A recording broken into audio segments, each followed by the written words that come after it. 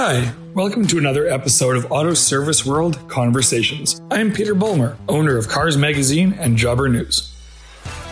This is a podcast dedicated to exploring issues facing today's Canadian aftermarket professionals, sponsored by SiriusXM Canada. SiriusXM is making it possible to offer your customers 3 months of free satellite radio. Go to SiriusXM.ca/4shops for details. Thank you for tuning into another episode of Auto Service World Conversations.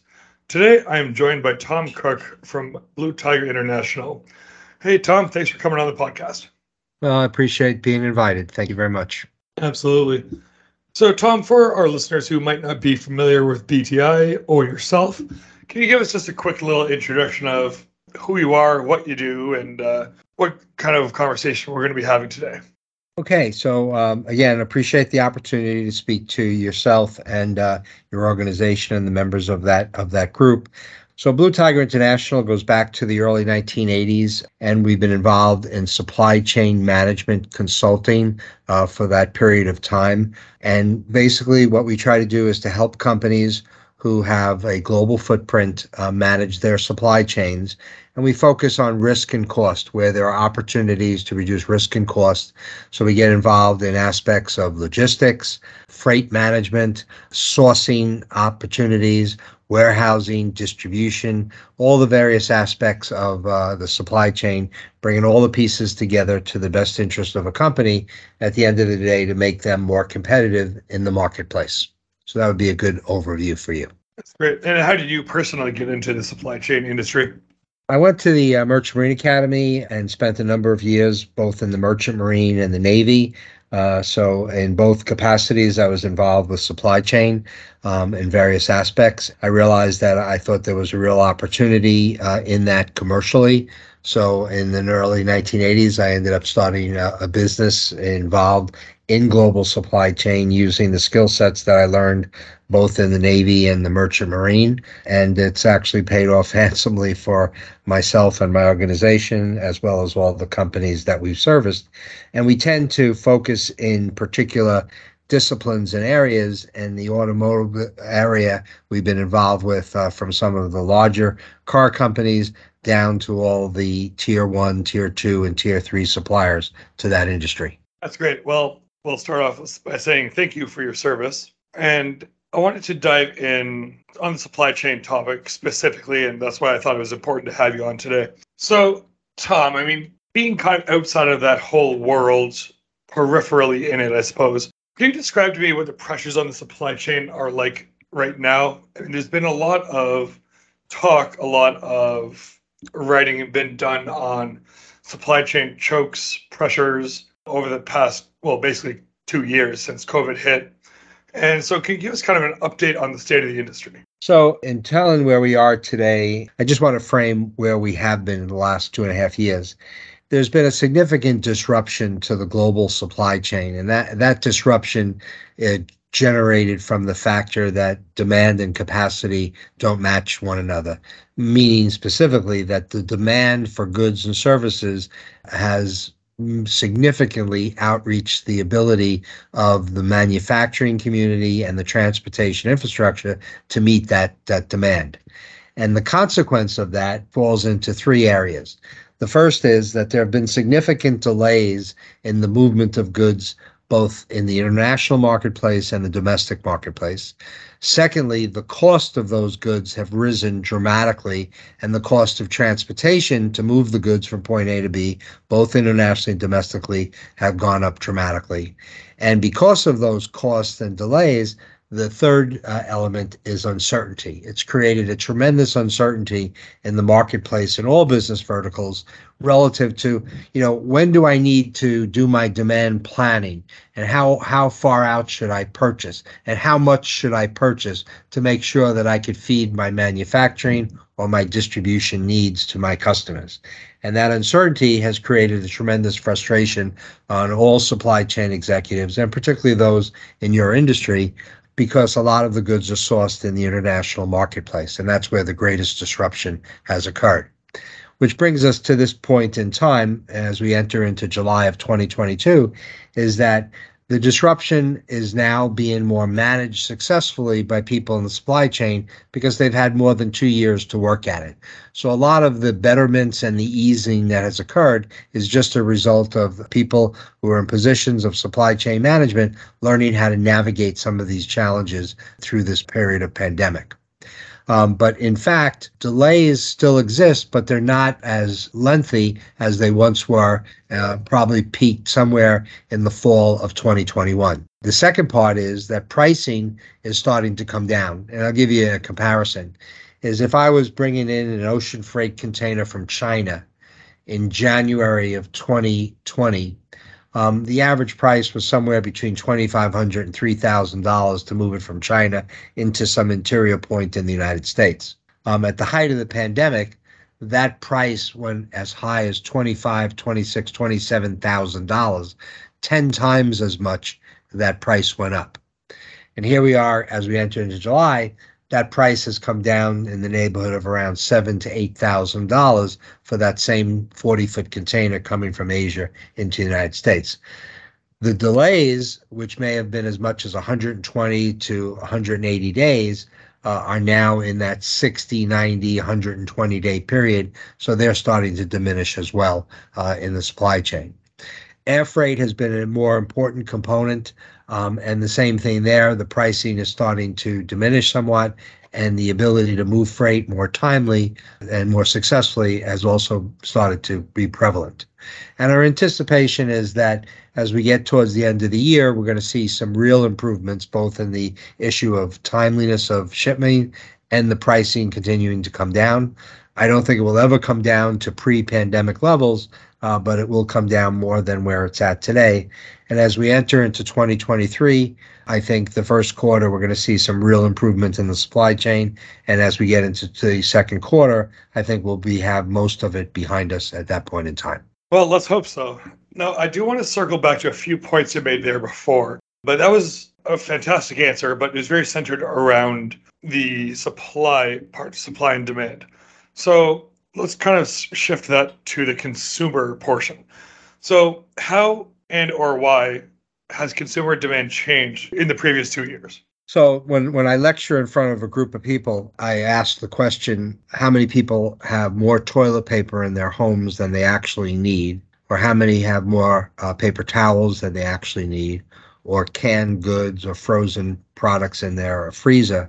And I ask for a show of hands, and I generally get a pretty good response from the audience and kind of a giggle that everybody has a lot more than they need. And that's really the issue that's created the demand, is the consumers don't want to be in a vulnerable position as they were in the first quarter of 2020, where there were shortages all over the place in the supermarkets and the big box stores for a number of products that they needed.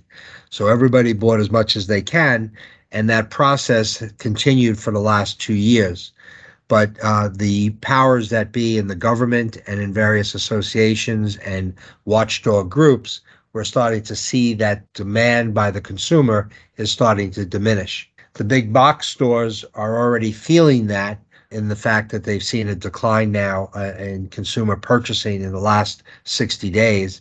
And some of the big box stores, Target as an example, have actually announced some super sales to get rid of the excess inventory that they purchased over the last 2 years that they're concerned about that's going to go stale if they don't get rid of it soon. So they've put a lot out there, and you can see that in all the big companies, Walmart, Home Depot, Lowe's, and companies like that all have a tremendous amount of their inventory up for sale now. So consumer demand, which has led the whole driving force of industrial demand and has created this whole cycle that has occurred the last 2 years plus, is really now starting to diminish because the front end of it, the consumer, is spending less. Some of that has to do with the fact that a lot of them have significant inventory balances themselves, but also has to do with the fact that the government funding, the PPE loans, the PPE money is starting to diminish. So a lot of people don't have the extra income. And then we have now the impact of the inflation, which is hitting households across the country. So they're spending money on necessary items, not necessary luxury items that they were purchasing previously. So that's having an impact and slowing things down as well, which is one of the hopes that the Fed had when they put forth rate increases, on the interest rate. So that expectation has happened. The obvious concern of that is the combination of the decline in the economy with inflation creates the formula for recession, and that is an overlying concern that all business executives have in terms of trying to plan out the balance of 2022 and anticipating what they need to do in 2023. Yeah, I think you put it unintentionally very succinctly and well before when you said uncertainty. I mean, that kind of seems to be the driving force behind a lot of that shift, both on the consumer side, but on the supply side as well. Correct. And the reality is that uncertainty is a difficult thing to manage because, uncertainty by itself, creates this circumstance where, how do I make a more informed and better decision? And the reality is that there is a lot of data points and data out there so that even in the face of uncertainty, companies can make better and more informed decisions. And I'll give you the example of this is that if you went to January of 2020, before the pandemic occurred, the typical supply chain executive, if they needed to move something from point A to point B, they would call a freight forwarder, a custom house broker, a trucking company, an airline, a steamship line, and say, hey, I need this picked up here and delivered here. And everything would be taken care of by them. And as we moved into the pandemic in 2020 that luxury went away. And the supply chain executive couldn't just make one phone call and everything would be taken care of. The supply chain executive now had to worry about, well, is the manufacturer going to have the material available for me? Are they going to be able to get the raw materials and components that they need in order to produce for me? Is there enough space available on that vessel or on that aircraft?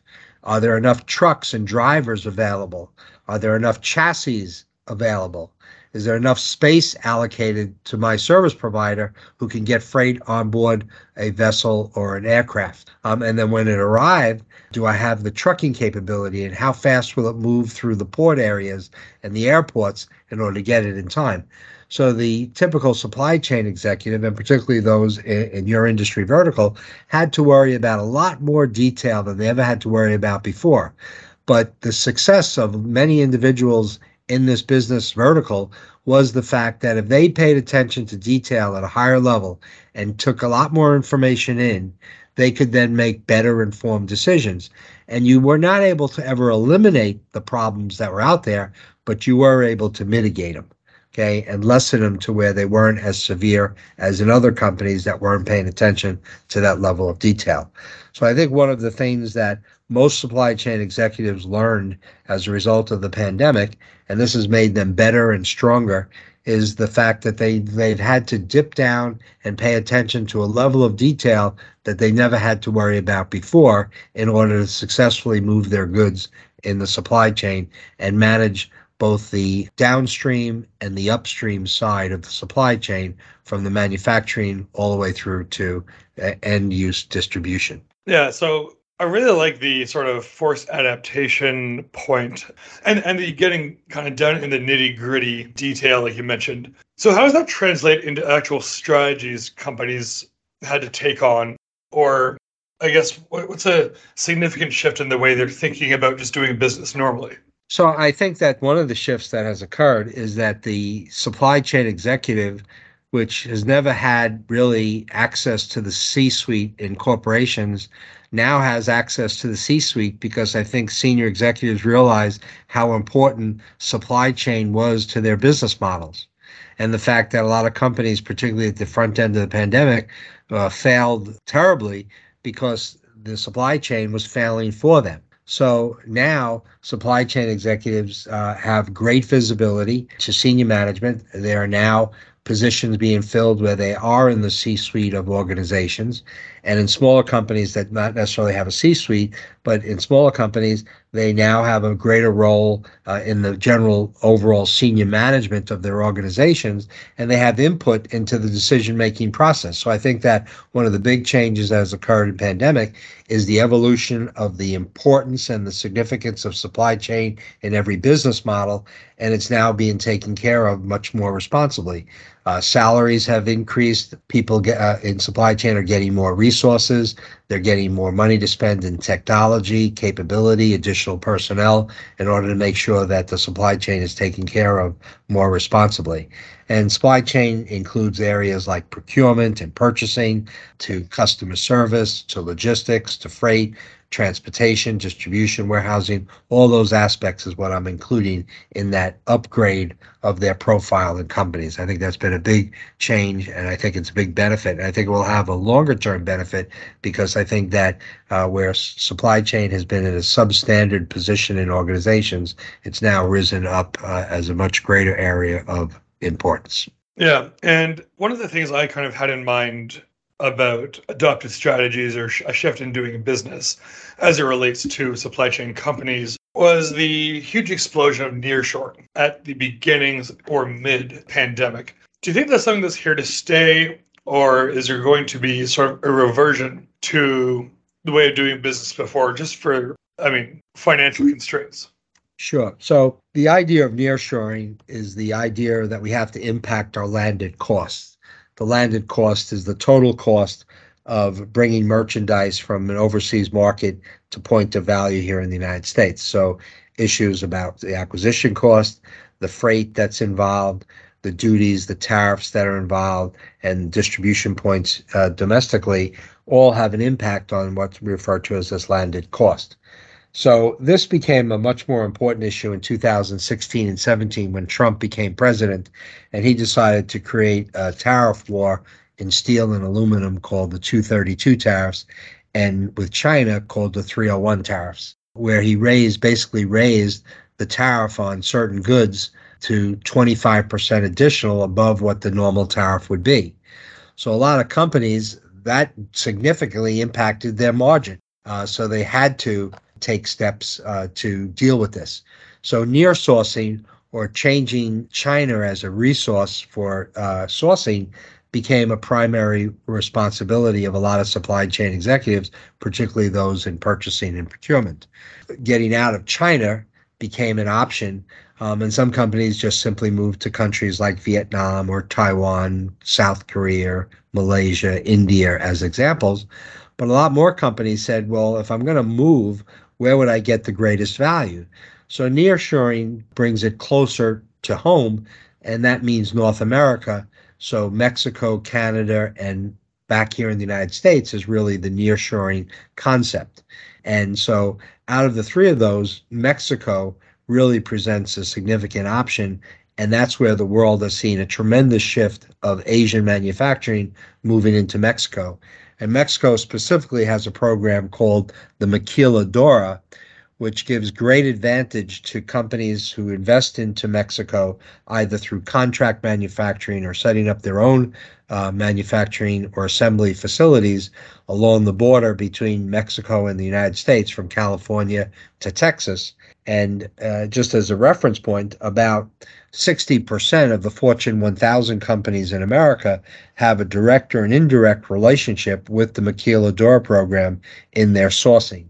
And it's a huge growth area and really can dramatically impact the landed cost on purchasing in an overseas market, particularly in comparison to China, if you're looking at a 25% surcharge on goods coming in there, where you're now eliminating that if the manufacturing or assembly is done in Mexico, Canada, or the United States. Yeah, and it probably eliminates sort of because you're almost doubling up on freight, right? Where you need at first the ocean or air, and then you have to have the by land transport as well, right? So now it's only the one method. Absolutely. You know, trucking pricing, and just when things tend to normalize, is going to be about 1/3 of the ocean freight pricing coming out of Asia to move something by truck from Mexico to an interior point in the United States. But more importantly than that, the overall costs come down because the management of the supplier is much less expensive once it's set up in Mexico than it is in China. To travel to China, the amount of time that's involved, the amount of cost that's involved as compared to traveling to Mexico is dramatically different. So just the overall management of the supplier, those costs come down dramatically besides the landed cost itself. And that's going to take us for another 2-part episode of Auto Service World Conversations. This has been another episode of Auto Service World Conversations with your host, Peter Bowler. Thanks for tuning in. We'll see you next time. And thank you, as always, to SiriusXM Canada for being our title sponsor.